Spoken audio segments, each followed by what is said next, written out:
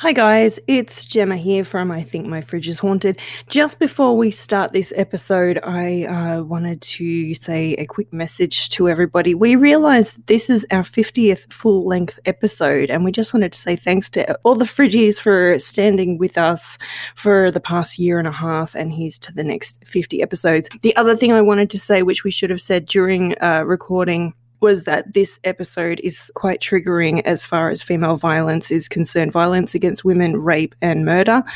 If you feel that current situations regarding Sarah Everard and the women's marches going on both in Australia and the UK are triggering to you, I would probably advise you to skip this episode. It is a little bit of a heavy one. This podcast is hosted by RPP. The following episode contains coarse language, violent themes, sexual references, and the really creepy stuff. If you're underage, turn off your device. Normal people, Esther, don't just go straight to demonic infestation like we do. Because the government was also freaked out about Furbies. They might be dealing with a demonic possession. Meanwhile, as she's on top of him squeezing his throat, she's screaming, "Who sent you here?" And they started to move towards her really fast. What are these? Australian aliens.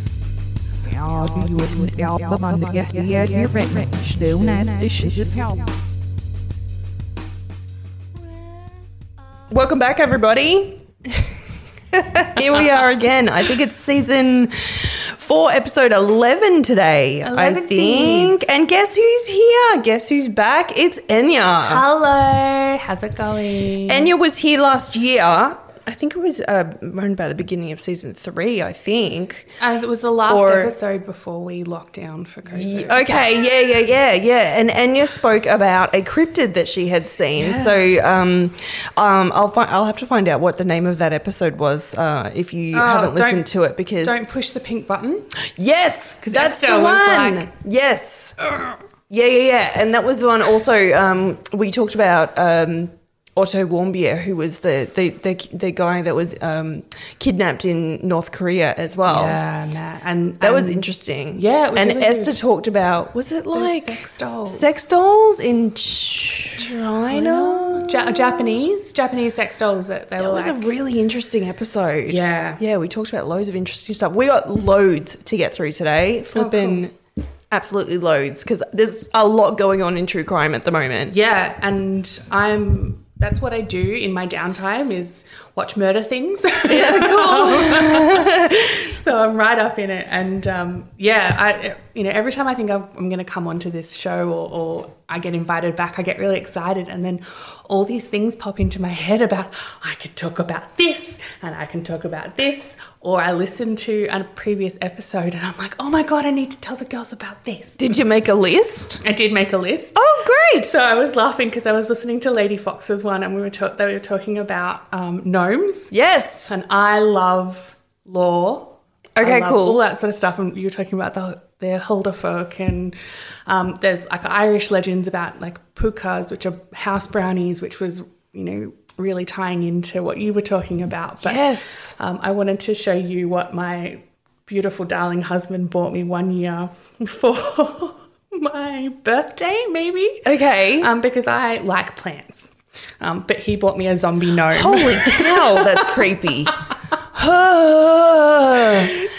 it's literally a garden gnome, and it's got blood coming out of its mouth. Its eyes are dead, and its hands are kind of out, sort of in front of it, and it's bit aggressive. Disturbing. I love it. He sits in my kitchen windowsill with my He Monsteras. has a certain charm. So it was just really funny because, zombies, gnomes, and then I thought about another story that if we have time, No, we'll totally do that. It was really weird because I went to a witchcraft seminar this week, and they were talking about gnomes. I was like, what are the chances? How weird. It's I feel like it's a really common factor that runs through so many different I thought it was just me. I thought I was the only person interested in gnomes. No. There's actually a lady that lives a couple of doors down down the street from me, and when I take the dog for a walk, we walk past her house, and she has a gnome collection. They all sit up on the top of her garage. Oh, wow. And I went and, randomly caught her outside her house one day, and she was like 75, and she was like, yeah, these, they're my little protectors. And I was like, fitting. But wow. I wonder whether she knows anything. I didn't kind of press her further, but she just kind of loves collecting garden gnomes, and they just sit out the front of her house. Yeah, I mean, look, some people think that there's definitely a certain type of power to them. I just think of the Goosebumps episodes that were on when I was like early 2000s. Yeah. Gnomes. Love gnomes. Shall we do a facts from the freezer? Yes. Facts from the freezer. Facts from the freezer. All right. Do you want to go first or shall I go first? I can go first. Mine's just, I have two. Go for it. Depends. So this one was one that was actually, it's very, very common on Facebook and was making this rounds a lot, like a couple of weeks ago. But chainsaws were initially invented to assist women with childbirth. I'm sorry, what? Yeah. So the inventor. Oh, Chris. Sorry, Chris. Chris has just taken her glasses off. She's like, freaked out. I'm going now. Yeah. So Bye. Yeah. But not in the sense of what we think of today. So we think of a really big, aggressive, toothy, nasty thing. Yeah, Leatherface. Correct. Some sort of delight horror movie thing. But they're only about maybe 10 centimetres long, about 4 centimetres wide, and they were hand cranked. So it was helped to get through the pubic bone when they were initially doing C-sections. Whoa. Very, very early on in the medical discovery of surgical intervention, because women, were subject to childbirth without painkillers. There was no anesthetics, there was no epidurals, nothing like that. So what used to be a C-section used to be a very brutal process, and the application The C is for chainsaw. Very well could be. Look, I actually have no idea. It's cesarean. They produced this little handheld rotary device that helped them get through pelvic bone a little bit easier and actually get the baby out. That's fascinating. Yeah, it was really interesting. And then it was then developed to more of a further surgical use for war, with amputation of limb. I bet it was. Yeah, so again, like rotary saw as opposed to handheld bone saw, which was, much more traumatic, much more visceral, and a lot more exertive on the person doing the cutting, which is right. Bit gross, but kind of interesting. Yeah, so that's my fact from the freezer. That's amazing. I wonder if there's any photos. Yeah, I'll show you. Oh, wow. Yeah, so it does look very surgical. Yeah, it's like the old handheld beaters. That's what I was just gonna say. It's like the beater, and you go zzz, and you spin it round and round and round. Mm-hmm. Holy cow! How bizarre. Old surgical equipment is fascinating, though, isn't it? Fascinating and frightening. Yeah, so my mum collects or likes to have glass syringes. Mm-hmm. So, I've bought her a couple of glass syringes that I found in antique shops. And wow, that's a cool thing to collect. Yeah, so because she's been a nurse for so long. So I'm 31 now, so it would be 33 years that she's been a nurse for. Yep. And hypodermic needles and syringes and all that sort of stuff weren't plastic and disposable. Right. Yeah, exactly. They were reused, weren't they?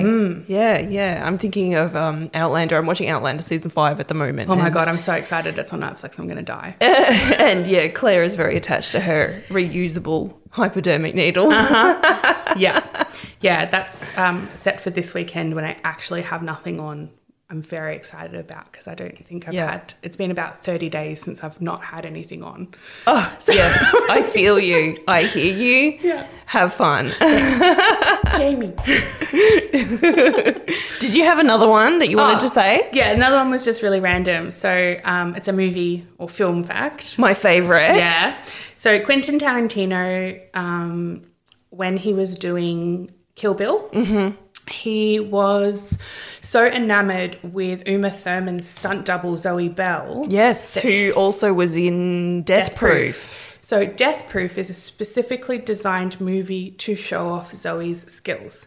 because Quentin Tarantino loved her so much, he made a movie for her. So it's like a tribute to her. It's it's the archetypal muse, isn't it? Wow. So he loved her so much. He was like, let's do something really crazy. And she was like, I love stunts. Yeah. Let's do this like really. And she did some insane stuff in that film where she's like on the front of the car and things like. Yeah, with just like the belt. And that's all her. None of that is at all reference. Even when she flies off into the bushes, like she's just. Whoa. Her. Yeah. I did not know that. Interesting. And so all of Uma Thurman's stunts in Kill Bill is done by Zoe. So when she's doing all the flipping and all the being thrown into shit, that's her. So what about the breakdancing? The breakdancing kicking. I don't know that fact. That I want it to be her. I would look. I feel like she's talented enough. She is. And she's also the sweetest Kiwi I've ever met in my life. Oh yeah. So when did you meet her? At a con, it was years ago now. Yeah. But yeah, she was just real charming, real lovely. And then you kind of, every time I watch it, I'm just like, you're just so cool. Yeah, she is. She's rad. Yeah, I want to be her when I grow up. All right. On to my fact from the fridge. This is I don't even know. I was looking for a fact about something specific and I just kind of fell into this, which has nothing to do with my story. Okay. This is so weird. Bed bugs reproduce by a strategy appropriately named traumatic insemination, according to Live Science, in which the male stabs the female's abdomen and injects sperm into the wound. Oh. I don't even know how to react to that. But that's so what do they do? Because, I'm assuming there's not just one whole receptacle in her abdomen. So what happens if he gets it wrong? I think they can just stab, put it in there, and it's good. Just it gets absorbed. Anyway, and just for your information, during their life cycle, females can lay more than 200 eggs. And then I wrote down some of the funny bedbug questions that I found on Google, like the most popular bedbug questions. Do bedbugs live in pillows? Are bedbugs smart? What do bedbugs hate?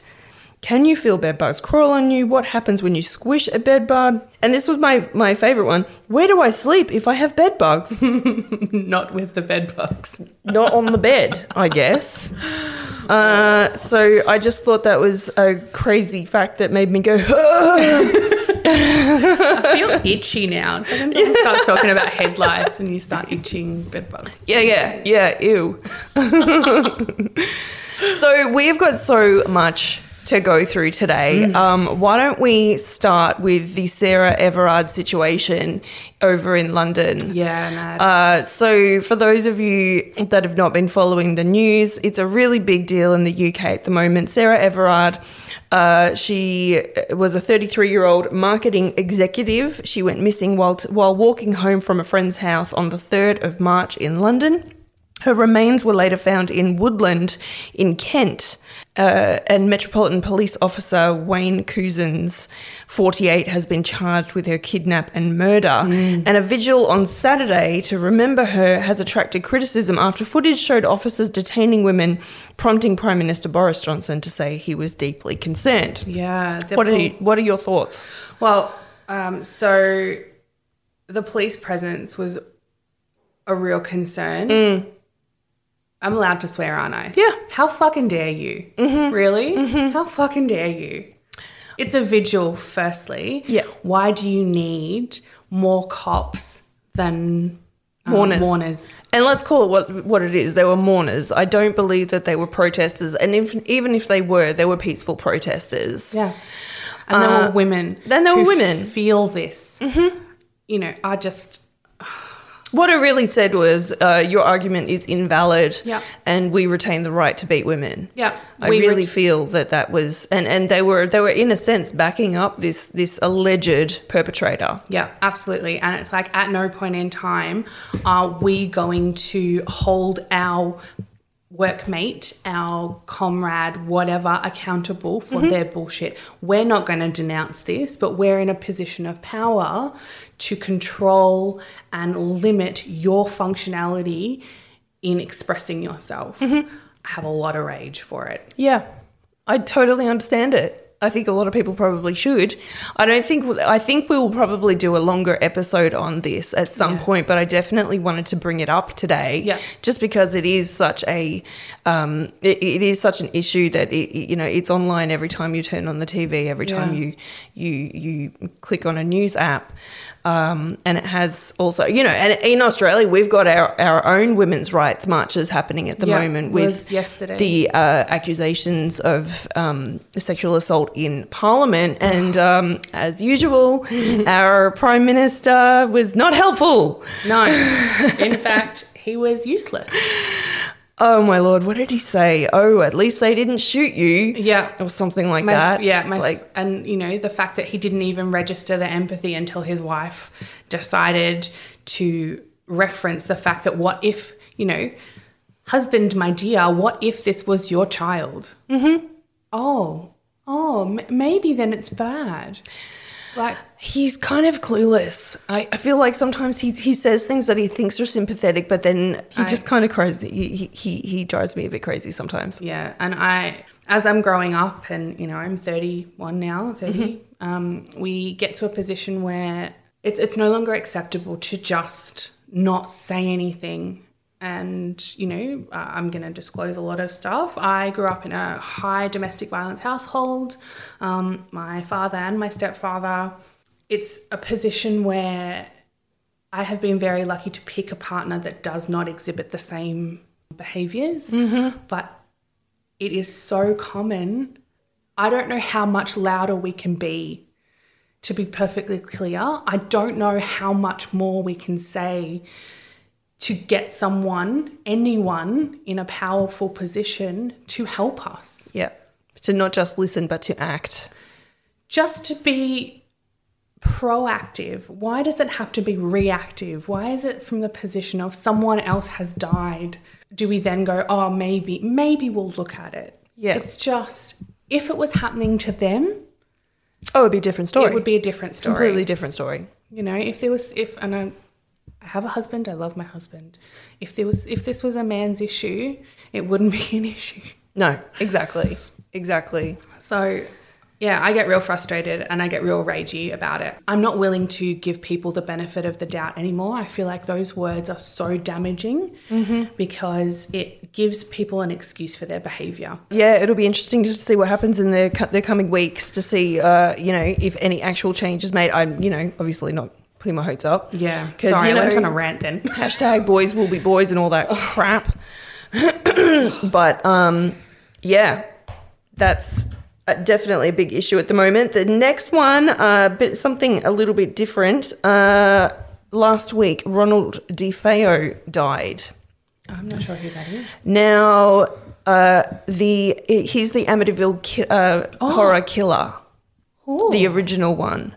So he spread, and this is from the New York Post, he spread terror through Long Island and beyond by slaughtering his parents and 4 siblings in 1974, and he has died, according to state officials. DeFeo, whose murderous spree served as the inspiration behind the Amityville horror book and movie franchise, died on Friday while serving a 25 years to life sentence at Sullivan Correctional Facility in New York. So I don't really understand if it was 25 years to life because, 1974 was 50 years ago. Yeah. So I'm not really sure if he's in prison for something else. Or is it 25 years per? Yeah. Served one after the other. Yeah. I think that's probably what it is. I feel like it. And maybe that's just the name of the charge. That's what he was serving. True. At the time. Yeah. So he was 69 years of age. An autopsy will determine an official cause of death. Okay, so there's no notification whether he was infirmed or whatever. He was just found dead. It says the convicted murderer was transferred to Albany Medical Center and pronounced dead at 6:35 p.m. So it looks like he was probably had a short-term illness or something like that. Anyway, that guy's passed away. What else is happening? Okay, there's another story that caught my eye. Have you heard about this one? I did not know about this. It's quite horrendous, actually. So this is from ABC News. 3 men who killed 2 people by locking them inside a toolbox and dumping them in a southeast Queensland dam have been sentenced to life in prison. Wow. Last week, a Supreme Court jury in Brisbane found Trent Thrupp, Stu Daniels and Davey Tao guilty of the murders and torture of Juliana Triscaru and Corey Breton. There's another guy that was also on trial with the men called Waylon Walker, but he was convicted of the lesser charge of manslaughter and has been sentenced to 12 years in jail. The bodies of Mr. Breton and Miss Triscaru, they were 28 and 31, were found submerged in Scrubby Creek in Logan in February 2016. Over 2 weeks after they were last seen alive. They had been lured into a townhouse at Kingston, south of Brisbane, under Daniel's direction. Daniels believed Mr. Breton was setting him up in relation to selling drugs. Once inside, the pair were beaten and bound with zip ties, then forced into the metal box. So it looks like a coffin, basically. It's a metal. It's used to keep tools and things like that. They were forced into the metal box where they remained for hours until they were loaded onto the back of a ute. Witnesses told the court the pair were kicking and screaming from inside the toolbox before they were driven to the dam, and they used tires and rocks to sink it. Their bodies were so badly decomposed, doctors could not determine an exact cause of death, but concluded the pair had likely drowned or died from asphyxiation. The judge described the murders as despicable crimes. Wow. It's a very brutal way. That's dark, isn't it? Yeah. Yeah. So drug exchange. Drug related, but it says in an emotional victim impact statement read in court by family members, Mr. Breton and Miss Triscaru were described as loving and caring people. So, yeah, I thought that was a bit of a... You can be bit of a loving dramatic and one, and a drug dealer. Yeah. True. Well, nobody deserves that. I mean, what a horrible way to go. Yeah, and that's like that sort of premeditation is a pretty that's a really aggressive thing. No accident. No, definitely not. And you've got to be some type of person to think about that as you're sinking Yeah, that's bad. That's really, really bad. Anyway, shall we get on to our main story? Yeah. Okay, here we go. So, with everything happening with Sarah Everard and the protests and all that, I thought today that I would do a story that we've been wanting to do for a while on the podcast. I'm going to be covering the murder of Mia Zapata. Have you heard of this one? No, tell me more. Okay, I sure will. My sources were Rock and Roll True Stories on YouTube, Rolling Stone, Wikipedia, Seattle Times, and Polestar. So, Mia Zapata was born August 25th in 1965 in Louisville, Kentucky, and she was the daughter of 2 media executives. She went to a private Catholic girls' school called Presentation College, and she learned to play guitar and piano by the age of 9. Apparently, according to her dad, she's a pretty shy kid, and she loved old school blues like Bessie Smith and Billie Holiday, and she also loved punk music. Good choices. Yeah. I like those choices. In the mid-'80s, she went to a school called Antioch College in Ohio to study liberal arts, and it's there that she meets musicians Matt Dresner, Andy Kessler, and Steve Moriarty. Dresner remembers seeing her at an open mic night, and he said, "I was transfixed and overcome. I cried. It was raw, honest, to the bone, and from the heart." So later, in 1986, Mia sees the Dead Kennedys play at their college, and she and the guys decide to form their own punk band called The Gits. So 1986, we know it's coming, grunge is coming, very cool time in music. Yeah, and that's the real expression age, Yeah, totally. And, there's not the technology that we've got today. Everything was so DIY. Absolutely, but I feel like the sound is much truer, whether it was shit or not. The sound itself is not put through a computer. It's you playing your instruments. It's you putting your real soul on stage. Yeah. Oh, man. Yeah. Cool times. Cool times. So even though Mia comes from money, she's apparently not much of a material person, and she was described as being a very social person who brought people together. The band released a few singles on an indie label, and they're starting to get a buzz going on the music scene. So they decide to move the band to Seattle in 1989. Yeah, because Seattle grunge was mental. Exactly. So alternative music is taking off in that area, and they pretty much live the punk rock dream. They move into an old rundown house. And Mia gets a job in a bar, and the house is where they all live, and they write songs and they rehearse there. And the house is also a hangout spot for other musicians as well. However, the band was still kind of outsiders on the scene, and they had to create their own niche, which they managed to do. And they got their own sort of following happening. After a while, things are going pretty well for the band. They do shows all up and down the West Coast, playing gigs with Nirvana, L7, 7 Year Bitch, Beck, Sublime, and Green Day, and they even toured in Europe in 1991. So they're doing really good.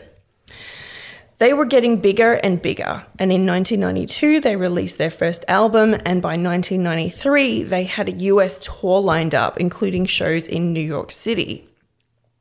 Along with all this, they were also working on their second album. So, things are ramping up.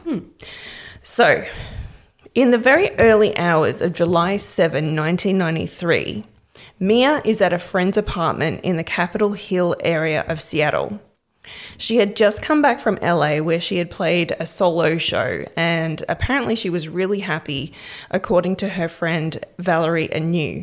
And Valerie was her friend from Ohio, from the college that she went to, and she also moved to Seattle, and she formed the band 7 Year Bitch. Oh, cool. Who were also really big in that sort of Riot Girl grunge sort of era. So Mia had been seen out at a bar called the Comet Tavern at around midnight, and she left the bar to go find her ex-boyfriend Robert Jenkins at a rehearsal space, which is in an apartment building about 1 block away from the bar. The rehearsal space is in the basement level, but she couldn't find him there. So she stays in the building, she goes up to the second floor to her friend's apartment, and she just hangs out there for a little while instead. Yeah. And it's about 2 a.m. when she decides to leave. The next 80 minutes are unaccounted for.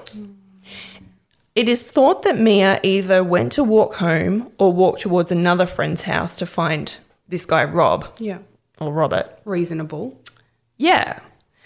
At around 3:20 a.m., somewhere between 3:20 and 3:30 a.m., about 2 miles, that's 3.2 kilometres from the bar, in the Central District, a sex worker is walking along and finds Mia's body on the street near the intersection of 24th Avenue South and South Washington Street. And unfortunately, she is the latest musician to join the 27 Club. Of course. Exactly. Oh, no. So found on the street, like on the sidewalk or on the road, or pretty much on the road. It was described as a deserted street. Right. She's found with her arms outstretched and her ankles crossed, as if she's been positioned to look like she's been crucified. Yeah, I got goosebumps. Mm-hmm. Medics came and tried to revive her, but to no avail.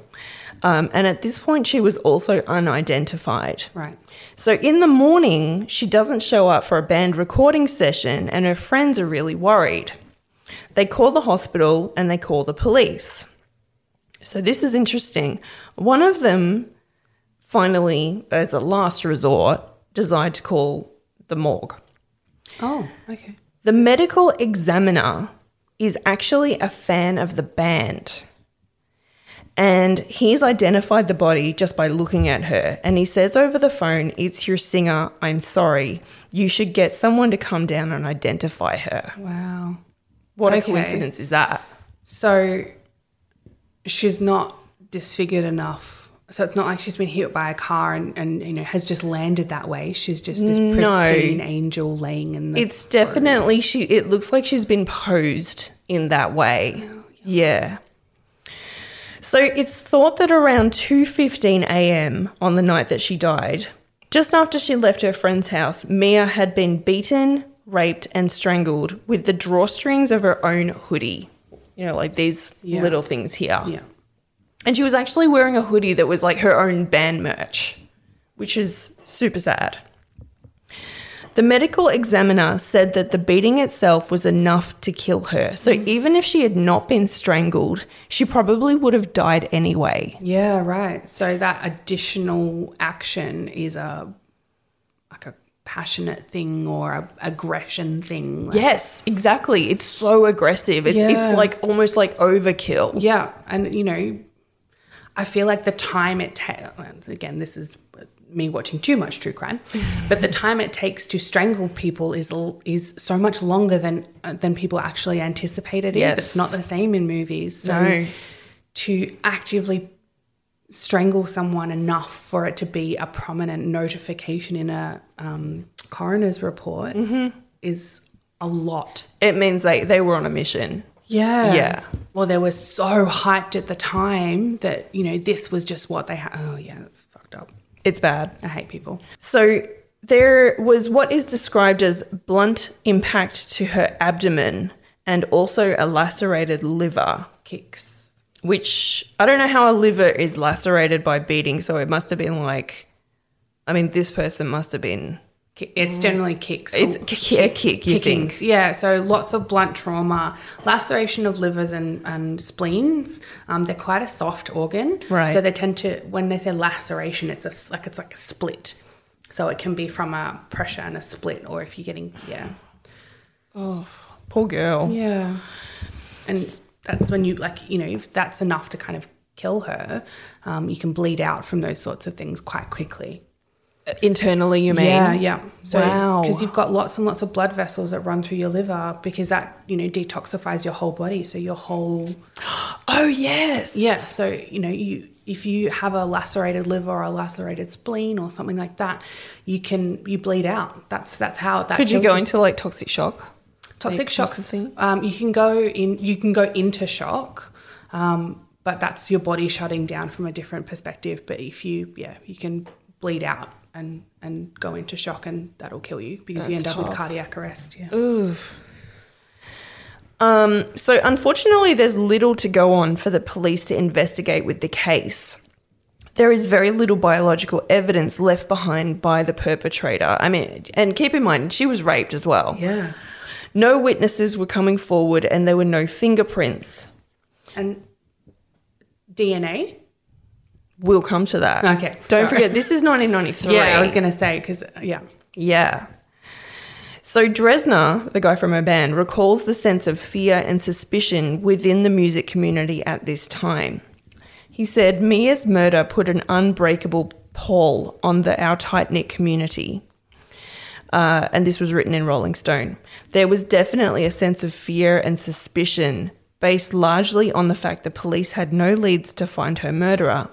I felt like everyone was coming up with theories and conspiracies about who killed Mia, with a lot of our close friends becoming suspects of the Seattle Police Department and or the community. It sucked. Meanwhile, a wake was held for Mia back in Kentucky, and she was interred at Cave Hill Cemetery in Louisville. But the case was going cold. So the Seattle music community comes together to put on benefit gigs to raise $70,000 to hire a private investigator to actually try to get some leads on the case. Yeah, and that's a lot of money in the 90s. Yeah, right? Some of the bands that put up money and performed at shows for this to happen included Nirvana, Soundgarden, and Pearl Jam. And another way they were raising money was the remaining members of the Gits, her band. They formed a new temporary band with Joan Jett, as you do. Yeah. And they did some shows, and they even recorded an album under the name Evil Stig, which is Gits Live spelt backwards. Yeah. With the money they raised, they were able to pay the investigator, whose name was Lee Hiernan, for 3 years, but no major developments were made in any of that time. Now, the Rolling Stone article that I read suggests that she found evidence for the police to work with and handed it over, but nothing really came of it. All right. So is this a police stalling or Or it could be something like she's like, oh, I know who did it, or I know the description of the person, and they're like, well, legally we can't do any, we can't, it's the old, well, we can't arrest someone for being creepy, So when the money runs out, the investigator actually carries on in her own time. Well, I feel like if you worked on something for 3 years and it's, the investigation... You'd get attached to it. But she's female as well, which is True. interesting. Mm-hmm. And, I feel like I would continue with that. Yep. So even after 5 years, the Seattle Police Department has to admit they've got nothing. While this is happening, the Seattle community are still actively trying to make Mia's legacy a legacy of justice. A group of people, including Mia's friend Valerie Anu, starts a self-defense organization called Home Alive, in which they educate women about protecting themselves against crime. There was also a benefit album released called Home Alive, The Art of Self-Defense, featuring both music and spoken word from artists like Lydia Lunch, who is like a spoken word legend. Nirvana was on there, Soundgarden, Pearl Jam, Jello Biafra, which is cool because the Gits formed after they saw the dead Kennedys. Yeah. Presidents of the USA was on there, members of Heart, and the Posies, as well as live recordings of Mia herself. Yeah, wow. And there's also an all-night vigil held, which was attended by 1,000 people.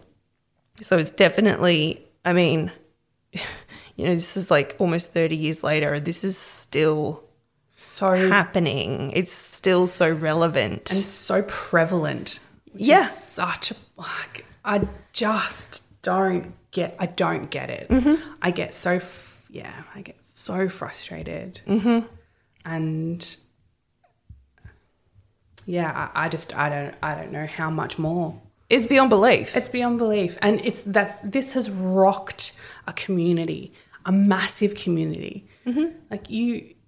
I don't know why this hasn't gotten more attention. The fact that, you've got Nirvana, Soundgarden, Pearl Jam. Don't flip and jet. Yeah, so specifically supporting this. Why hasn't this been picked up more? It's a famous case in that community. Yeah. It's sort of, definitely among the rock community, it's known. But among the true crime community as a whole, it's kind of known, but it's not, it's not like your JonBenet. Yeah. Or your Madeleine McCann or your, it's not, I would not call it like a Josh Powell or something like that. Yeah, I just, I feel like if someone like, you've got someone so big like Nirvana getting behind something would I suppose it's the times as well, but I suppose that's the only benefit of social media, because if you've got someone like, Ariana Grande that gets behind something and pushes forward in this capacity, it would be everywhere. I think also back in the day, there was no Instagram, there was no Facebook, there was no Twitter. Everything that they did was very, very, what's the word? Almost contained. Very manual. Yeah, very true. Very analog. And reliant so much on media getting it out. Yeah, relying so much on the local paper or the national papers. They're going to be like, well, is there anything new in the case? Well, no. Well, why would we write about it? Just to keep it in people's minds, it's not enough. Yeah, absolutely. Because every day there's a new murder to write about. Every day there's a new national scandal with a politician. There's always going to be other things that are, today they're news. Yeah, taking precedence. Yeah. So in 1994, Joan Jett and Kathleen Hanna from Bikini Kill wrote a song called Go Home, and the music video featured a woman being stalked and attacked, but she's able to defend herself against the attacker. So the band 7 Year Bitch recorded a concept album called Viva Zapata, which has songs on it that deal with Mia's murder as well. So the community is definitely sort of actively dealing with this in their own way. And memorialising her. Right. Finally, in 2002, so this is after 9 years, something finally happens with the case. Apparently, there was a swab taken at the crime scene that contained saliva because one of Mia's injuries was that she had bite marks on her. Yeah, okay. And thankfully, they'd kept this swab in refrigeration in case technology allowed for DNA testing in the future. And they had tested it in 2001 with no results. But in 2002, they tested it again and they get a match.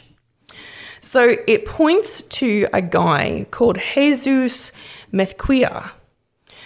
He's a Cuban man who lives in Florida and he works as a fisherman. He had come over to the US in 1980 as a part of a mass migration of Cuban people to the US. Mm-hmm.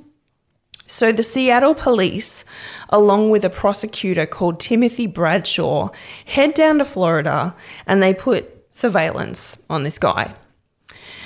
Now, this dude's he's a big person. He's quite a tall, imposing man. And he's also got a history of violence. Let's go through the list because there's a list. Right. Domestic abuse. Awesome. Burglary. Great. Assault. Aggravated battery. Kidnapping. He's had reports filed against him from all of his exes and his wife. And he was in the DNA system because he had been convicted of carrying tools associated with burglary. He'd also been done for indecent exposure up in Seattle during the time he was there, around the time when Mia died. Right. So I love that he doesn't get put into the system because of kidnapping. He gets put into the system because he's got some tools. I know. Isn't it ridiculous? So, and he'd also been living in Seattle in July 1993. Okay. The investigators are able to detain this guy and question him, but he denies knowing Mia or ever having met her. In fact, he apparently still says to this day he doesn't know anything about it. Bradshaw winds him up during the interview asking if he raped or killed anyone in Seattle, and Mezquia stands up and spreads his arms out and shouts, "See, I'm not shaking, I tell the truth." So the DNA match is apparently enough for Bradshaw at this point because he decides to file murder charges against him and uses the DNA result as evidence in court. He tells the jury there had been no eyewitness in the case, but now the DNA was the eyewitness. He told Rolling Stone, this is the technology they use to get profiles on mummies. So what he's saying is this DNA, it lasts. Like it doesn't, it doesn't degrade. It doesn't degrade. Yeah, exactly. Especially if it's been kept under refrigeration, the likelihood of the sample being pure is good. Which thank God they did, because so many times rape kits and, DNA swabs, they go missing. Yeah, just get popped in a box and 10 years later they go, oh, I found my box of like 100 DNA kits. Yeah. Or they just disappear. Yeah. So after deliberating for 3 days, the jury finally finds Mezquia guilty of murdering Mia Zapata, and he is sentenced to 36 years in prison, which, because of her severe injuries, was considered a really long sentence in the state of Washington. So I read that it was the average time for murder, I think, was 18 to 25 years, but the judge actually added more because of that overkill factor. The severity, yeah. Yeah. So from Polestar.com, Mia's bandmate Steve Moriarty said, "I'm still in disbelief. It's something I've been beating my head about for the past 10 years. So this is a bit of a legal thing that happened that I was discussing it with my husband last night, and we were trying to figure out what it meant. According to the Seattle Times in 2009, the Appellate Court overturned the sentence in 2005 based on a US Supreme Court ruling known as the Blakely decision, which said that any factor that extends a sentence beyond its standard range must be proven by a jury or admitted by the defendant." Right. So if he wanted it put down to the 18 to 25 years, he's got to put his hand up and say, I killed Mia Zapata. Yeah. But Mathquia waived his right to have a jury determine whether aggravating circumstances would justify a longer sentence. This allowed King County Superior Court Judge Sharon Armstrong to again sentence him to 36 years in prison. So I suppose he could have had the opportunity to make it a lesser sentence, but he didn't want to admit anything. Yeah. So the same sentence was passed on to him again. Yeah. Well, at least he didn't get acquitted.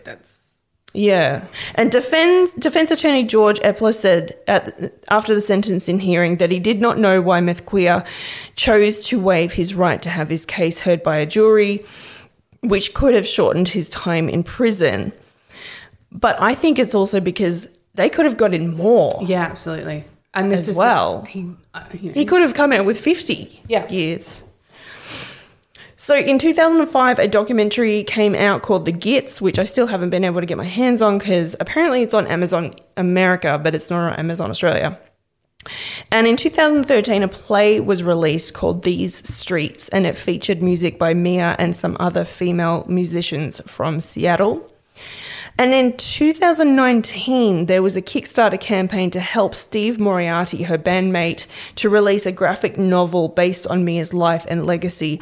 However, I was researching this last night and it seems to be on hold as of around November 2019 because I can't find any updates on this book or whether it's been released and like on his website, it's very, very minimal. It just says there's a button that says donate and that's kind of it. And there's really no information about whether this book is actually going to happen. So I'm interested to know if that's going to go ahead. Absolutely. Do you think that COVID's caused or November? Maybe. Well, November 2019. So that's kind of a really pivotal time when everything sort of started to go to hell. Yeah. November, December, it was like, well, that's it. Yeah, yeah. So, yeah, what do you think of all that? I think it's again, I'm trying not to get ragey. It's all right. I'm so sick of not being taken seriously. Like that is so serious. She was so badly injured, and the position that she was put in, is disgusting because that's weirdly ethereal. Yeah. The injuries that she sustained, the fact that she has been raped, bitten, strangled and beaten. Kicked. This is not a quick thing. No. This is not I'm just going to punch someone as I walk past them and keep running. Yeah. It's a prolonged rage killing. Absolutely. And, the perpetrator stands up and says, I never knew her. You didn't have to know her. You just picked someone and took out every little rage-filled, complete fantasy and entitlement on this person that was walking past because she just happened to be in the wrong spot. I have to wonder if he was known to, indecent exposure was on that list. Yeah. In Seattle. I have to wonder if he'd sort of tried some sort of, really disrespectful act or called something at her or, opened his pants or whatever. And tried to solicit her maybe. Or tried to solicit her, and she sort of, being from the Riot Girl movement, she's stood up for herself. And that's made him switch. Yeah. That's just like, he wasn't really expecting that, didn't like being stood up to. Yeah. That to me is most likely what happened. Yeah. And the thing that I have such a problem with, and it's a really biological thing, is that we can be as physically strong as we want, but men will absolutely have a biological advantage over us. Mm-hmm. And I just don't understand why people think it's okay to teach people and teach whole generations of people that they are absolutely allowed to degrade, to take what they want, to beat, to rape, to kill people, and it's just a high chance that they're going to get away with it. Mm-hmm. And their entitlement, their complete lack of respect for someone else, for another human being, is so clear. The lack of respect is unbelievable. And always that belief that the boys will look after you. Mm-hmm. The boys' club will be there. Yeah. Well, look at the cops. The cops in the UK, they're looking after him. Yeah. Because or just claim like that guy that swimmer guy. What's his? Oh, I can see his bloody face in my. It starts with a B. Who raped the girl by the dumpster? Oh my God, Brock. Why would you ruin someone's life for 20 minutes of fun? Yeah. You know, you're not talking about the woman's life. You're talking about your asshole of a son who just felt like he was entitled to it. Mm-hmm. You know, his feelings, his wants were above everyone else's. Right. And that's his dad's teaching. Yeah, he's been told, you have the right to do that. Yeah. You, my beautiful golden child, can take what you want and I will protect you. And that is the fundamental issue that we're dealing with, I think. Absolutely. And, you know, as a performer, I quite often go to my car late at night. You know, I walk to my car, whether it's just outside a venue, whether it's, you know, down an alley in the middle of Melbourne, you know, even walking home from the gym in the middle of winter when it's dark at 7 o'clock at night. Yep. I actually have these moments in time where I get so angry because I'm so scared. I'm so scared that something's going to happen, that I'm going to be assaulted, that I'm going to be hurt, that I don't even have 5 minutes to walk to my car after a great night because the immediate fear is that I am in danger. The reality sets in. Correct. And then I get these moments where I get really mad and like angry cry because I should be able to walk home. You know, my gym is 7 minutes from my house and I should be able to walk from my gym back through a playground to my house and not die. But that's not what happens. You know, it's not what happens. And it's just... So my sister was sexually assaulted. She's been sexually assaulted 3 times. Wow. I've been sexually assaulted twice.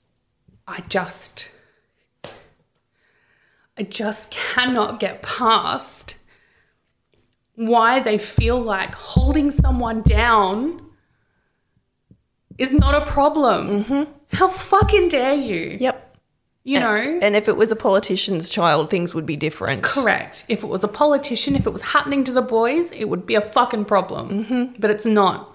Taking someone's complete autonomy away from them and putting someone in a position where they cannot get away from you is such a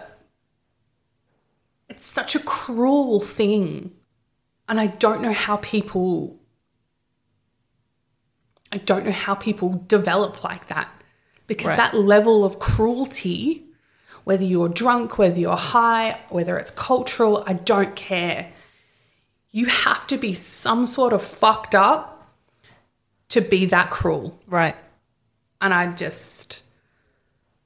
can't do it anymore. And I get really angry because she didn't even tell me about the last one for nearly 2 years, because I was going through my surgery at the time. I wasn't coping with that, and it happened the night before my surgery, and I'm so mad because my mother didn't tell me and she went through that alone. Were any charges ever pressed? So he left. It was they went to a hotel for a friend's birthday. Right. They went out for dinner.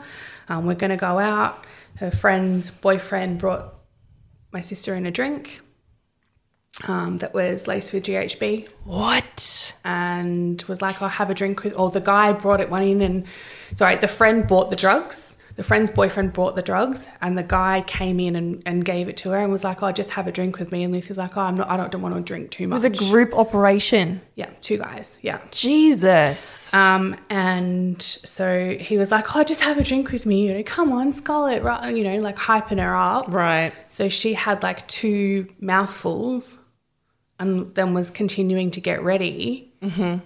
And then the next thing she knows, she woke up with him on top of her. Holy cow. And the fucking thing is, she didn't drink at all. She had the presence of mind to push him off her. She went and called Mum. Mum called the Frankston police straight away because they were in the city. Mm-hmm. And they sent cops up. They called the Swanston Street cops and sent cops straight away. The friend's boyfriend hid him in the car. Oh, God. And then helped him get back to his home country another couple of days. Home country? Yeah. He fled overseas? He fled overseas. Jesus Christ. And the friend's boyfriend was charged with perjury. Right. And the charge was thrown out by the judge. So fucked up because there's text messages of him buying the drugs. There's text message of him saying, "No, mate, I'll take care of it. Just stay in the car. I'll hide it." The guy's like, "Oh, my jacket and stuff is still in the hotel." He's like, "Oh, you stay there. I'll get it for them. I'll make sure they don't find you." How was this thrown out? This is the $64 million question. Because the judge decided that she wasn't going to uphold the perjury charge. She gave him a $5,000 fine and then told him that he was a revolting human being. $5,000 fine is not going to teach you ethics. No. And if you think that, what's wrong with do you? your fucking job. Yeah. Uphold the charge. Some of these judges are just as bad as the perpetrators. But this is the thing. He's like, "Oh, you know, he won't be able to get on with his life." You're worried about his life. But my sister now has to go through more years of therapy. Yeah, and trauma. She's constantly telling me maybe this is just my lot in life. Mm-hmm. Mm-hmm. And I'm gonna stab a bitch. Yeah. Gonna go mad. Well, this guy gets a second chance. And she still won't tell me his fucking name, so I can't ruin his life. Because like, some days I want to go and slash his tires, and I want to go and write nasty things to his boss so that he knows that he'll never get away from it, just like he will never get away from it. Yeah. You know, she may heal and she may grow, but this is something that will never leave her. And no compensation for her. So she got criminal compensation from the courts. Right. But that doesn't make up for it. No. That is a hell of an experience. It just goes to show that everybody knows someone, knows or is someone that has come across sexual assault. Correct. In varying levels. And, whether it's groped on the street, whether it's, groped at work, it's pushed up against something and forced into kissing someone. Mm-hmm. It's freezing because you're so scared that this is going to get worse. Yep. And you don't have the capacity to fight back because you are biologically different to the person that's doing it. But this person is so cruel to you and so entitled to their satisfaction that it doesn't matter. Quite often as well, these men target women that they think are, if they say, "Who's going to believe you?" Yeah. They're going to say, "Yeah, you're right. Yeah. Who is going to believe me?" Correct, because society says you're just being a loud girl. Mm-hmm. You need to sit down and shut up. Mm-hmm. You need to stop making waves. You shouldn't have been out. You shouldn't have been wearing that.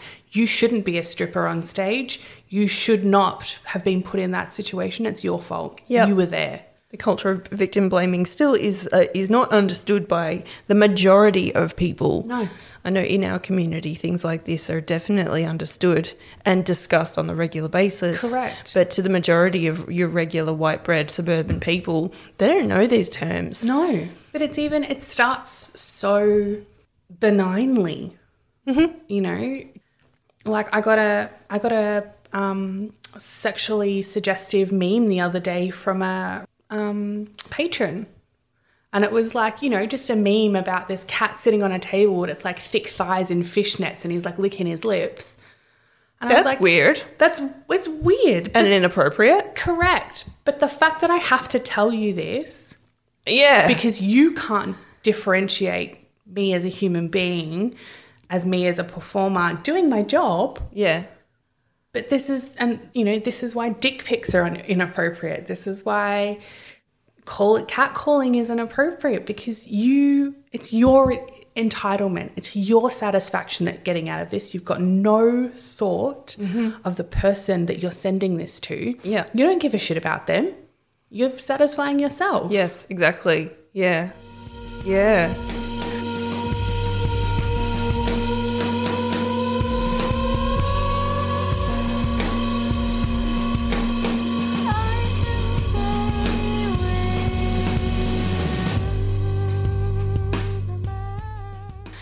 Anyway, shall we talk ghost stories?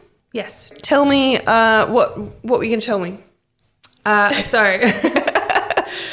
Well, because I was listening to last week's podcast. Oh, this was like the zombie cat thing. Yeah. So listening to last week's podcast when we were talking about gnomes, and then I was like, oh, look at my zombie gnome. And then it got me thinking about this zombie cat. We call it a zombie cat because I'm thinking about Pet Sematary. Well, kind of, because when I was here last time, we were talking about how you tend to be the person that picks up the dead animals. Oh, or the cats. It continued just yesterday. Oh my God. Not 24 hours ago.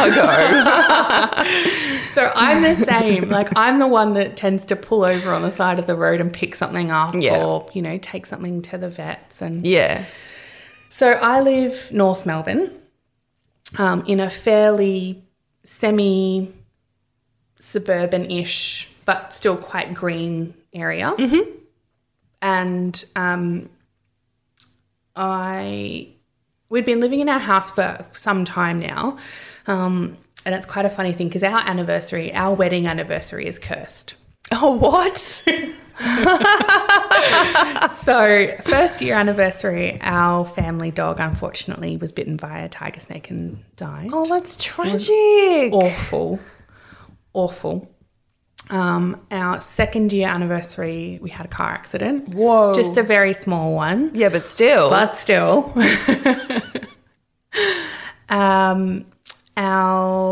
Something happened our third year anniversary was the zombie cat, which was very interesting because there was this cat that had been living around our house for some time. Like, I'd been seeing this thing for about a year. Right, okay. So, big old fluffy grey, dude just hanging around. And yeah. I have a cat and a dog. I'm an animal lover. I was like, come here, I will love you, I will come feed live you. with us. Yeah, totally fine.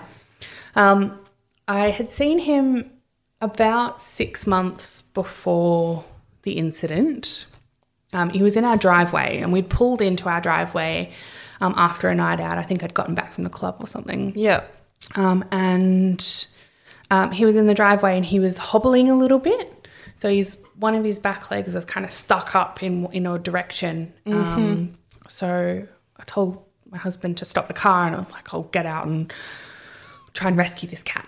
So I got out and I tried to get him and I touched him and he just kind of went under our other car and kind of escaped off and I couldn't get a hold of him again.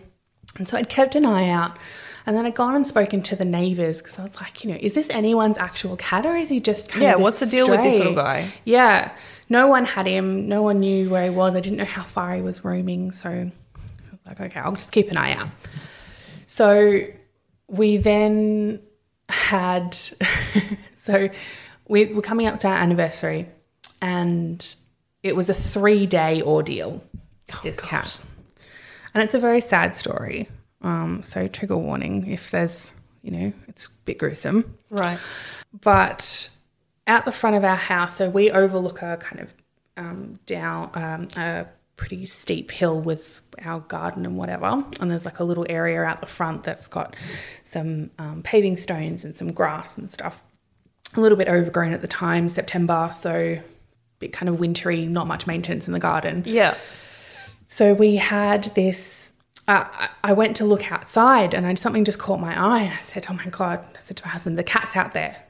You know, she's just sitting in the grass. It's just kind of curled up in this little kind of area that looked like he would just, you know, made himself a little nest. And I was like, oh, okay, I'll try and go out and get him.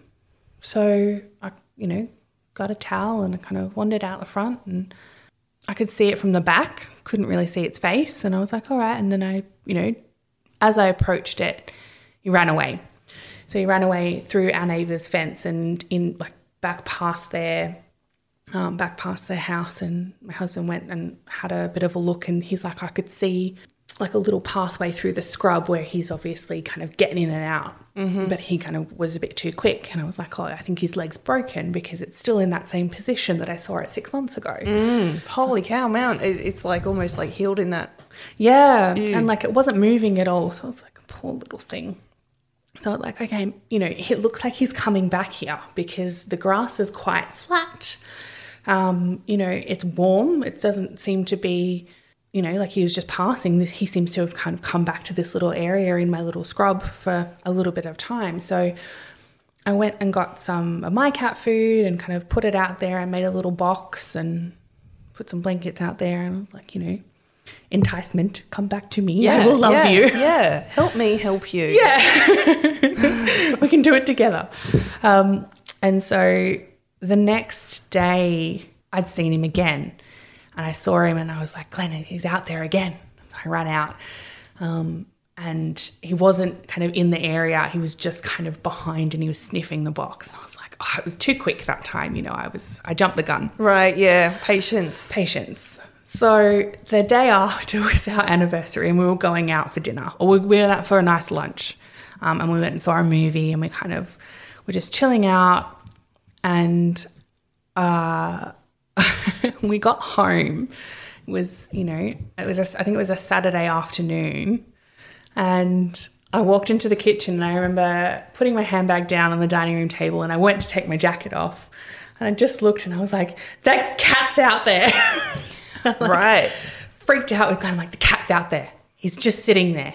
It looks like he's just sitting there. I was like, okay, finally. Oh my God. So we had a plan. I was going to go out one way with cat food and Glenn was going to go out the other way with a blanket. So he would look at me and Glenn would block off the little path that he was using to escape. Yeah. And then he could get the cat and then, you know, we could put it into the crate and it would be fine. Like we had this plan together.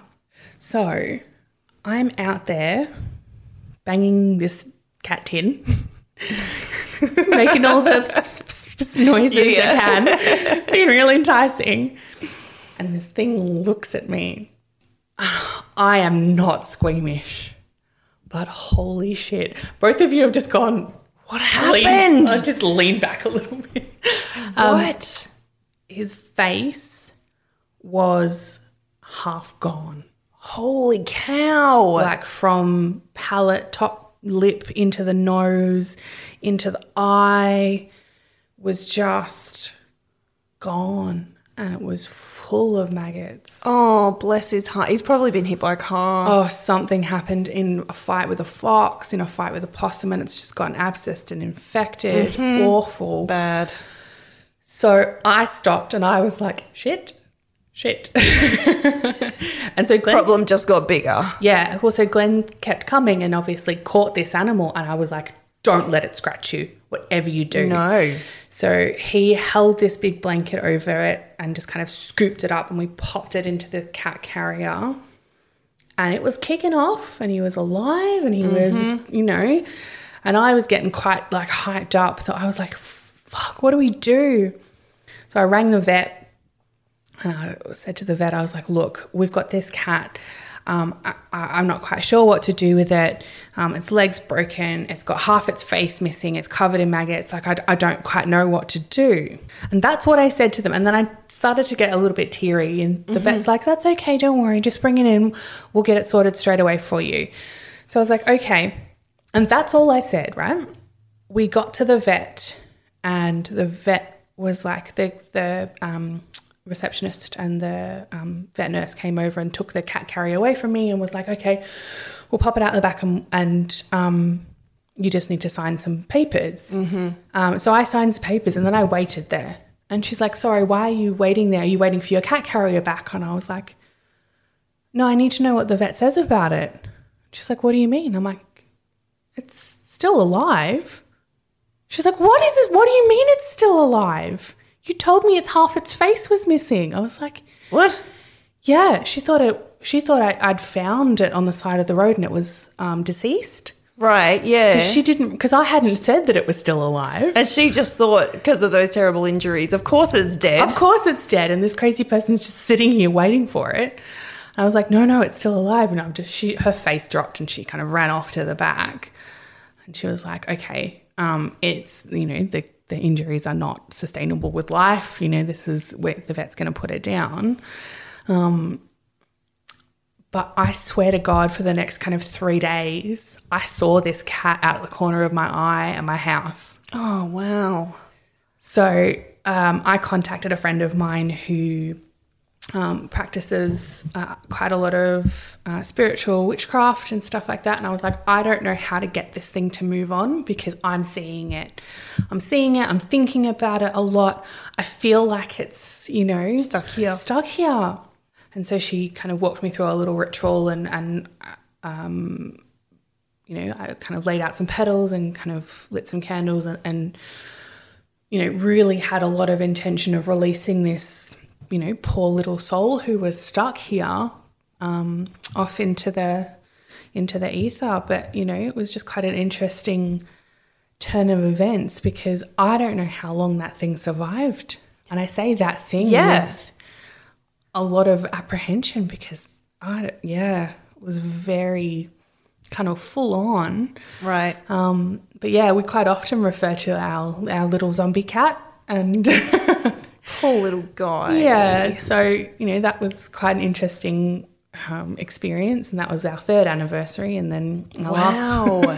So, that's an amazing story. Yeah. It was, But I'm glad that he was able to have like a peaceful end at the end, like with drugs and things. Me too. Because for feral animals like that and, homeless animals, a peaceful death is a very rare occurrence. And I feel like, that's the least I could have done. Yeah, right. Yeah, exactly.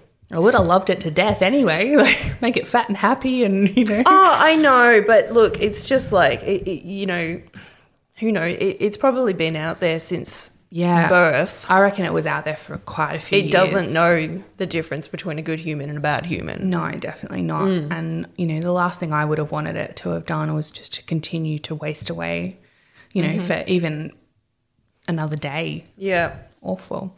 Right. But, yeah. Poor little guy, but he's lucky to have come in contact with you. Yeah. Definitely. Yeah, that's probably one of the first times I've ever gone, oh, that's confronting. Yeah. So I'm not squeamish, but that was just, I was like, okay. That reminds me, I need to ask my nail tech what happened to the possum. I was going to my nail appointment a few weeks ago, probably last month, I think it was. And she rings me and she goes, are you on your way? And I said, yeah. And she goes, there's a possum at the back of the salon. I don't know what to do. It's like having a seizure. I was like, okay, don't worry. I'm going to be there. So I'm so glad you're coming. Because you're the person. I'm so glad it's you. So I got there and she and the neighbours were all out at the back of the salon in this alleyway, just kind of like keeping their distance and watching this poor brush-tailed possum just roll around and lurch and seize. Oh, no. So I just get out, I go to the back, I get a box because for some reason there's always a box in the back of my car for such situations. And she had a towel from the salon, and she gave me the towel, and I just went up and this animal was not attacking anyone. Like it was so confused and it was so weak and everything. Aww. So I picked it up and it had a joey in its pouch sticking out as well. So I don't know what happened to it, but. Yeah. What did you do? We took it to the vet. Yeah. Yeah. We took it to the vet and And I didn't ask her what happened. I'll ask her. I'm seeing her next week, so I'll ask her what happened. Yeah, it'd be interesting follow-up to that story. Yeah. Well, you're lucky you're in the right place at the right time, aren't you? And you're obviously known to be reliable, which is good. With animals. Yep. Dead and alive.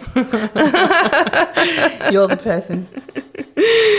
Yeah. Anyway, thank you so much for coming in. It's always nice to have you here. Thank you so much. You've always got interesting, insightful, stories and great for a discussion. Thanks. And your hair matches our logo. It does this week, doesn't it? Last time I was purple. So Yeah. Now I'm bubblegum pink It's again. literally friggy pink. I shall be your mascot. Anyway, you guys, thank you so much for stopping by once again. Next week, we have Beck coming in. Once you meet her, you don't forget her. She's hilarious, and we're going to be talking about cults. So join us then. So until then, how about you be creepy, But don't be a creep. woo?